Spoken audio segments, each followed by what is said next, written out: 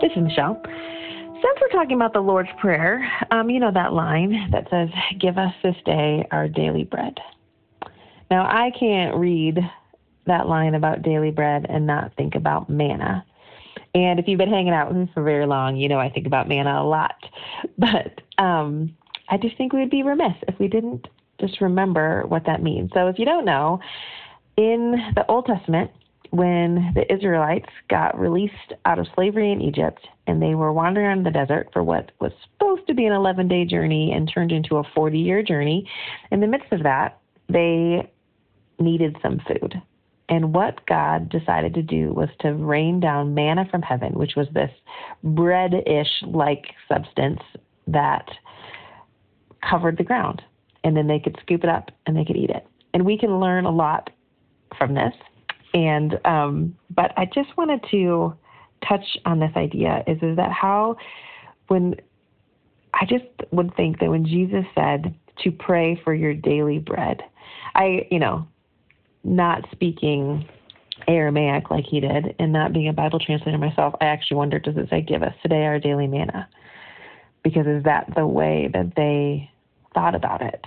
And that was where God taught them, like, you have to, because they had to trust him every day for the bread to show up. Like, there was nothing that they could do that could make that bread show up. They just had to wait and trust. And either God would show up and give them the manna, or they would go hungry. That is the option. And God, turns out, is real faithful. And I think he was teaching them how to trust him and trust his faithfulness and his provision, and that he is who he says he is, and that he does love them. He will provide for them, all of the things. So manna is really interesting to me. But it also came up in my daily psalm reading today, which think of the chances. So this is Psalm 78:24, and it says this: God rained down on them manna to eat, and he gave them the grain of heaven. Man ate the bread of the angels, and he sent them food in abundance. I love that. I don't know if I've ever read that before. I mean, I'm sure that I have, but also it appears to be saying that manna is actually the grain of heaven, the bread of angels. What? I mean, that begs some questions. Like, one, is there grain in heaven? Maybe we get to eat carbs in heaven. Maybe that's part of it, right? So there's grain in heaven. Hallelujah. And the bread of the angels. Like, do angels also eat the grain of heaven? So, I mean, we know that there's feasting in heaven, apparently. So, maybe I'm thinking about this in superhuman linear terms, and the spiritual world is a whole different story, which, maybe there's something to that too.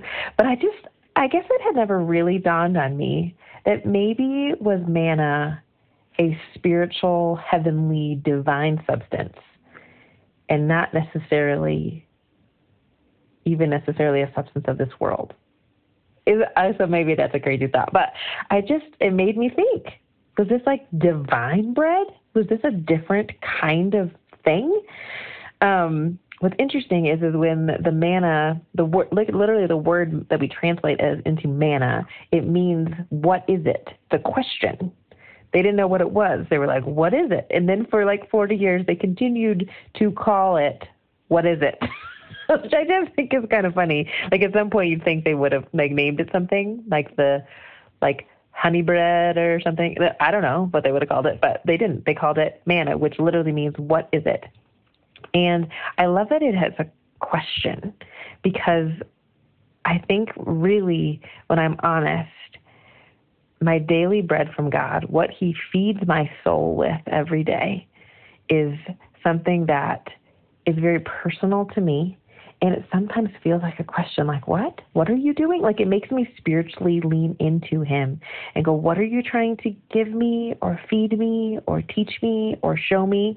So, I mean, I think the Lord's Prayer obviously talks in one sense very clearly about daily bread as in like your daily sustenance. And we had some discussion after the service, on our post-service discussion, about how in our world we are not people who tend to worry about our next meal in our culture. I know lots of the world does. So does that ring differently in us. So one, there's like the physical part of that, but then there's also the spiritual part of it. And I also think that so often our physical reality is meant to teach us of our spiritual reality, of course. And so what does it look like for me to trust God for my daily spiritual bread, my daily manna, what needs to feed me, and how often is there a question in it? How often is he leading me toward and into something? And then I'm like, what are you doing? And what are you saying? And what are you calling me to? And how can we be people who are spontaneously and powerfully obedient to the move of the Spirit? When he feeds me something and gives me something, that I am quick to move on it. I think that is a huge piece of what we're called to be and to move into the Spirit. And it's a day-to-day, very present thing. And that I need new manna for my spirit every day. That he really is my sustenance, my bread, my only, my daily. So give us today our daily bread. Amen.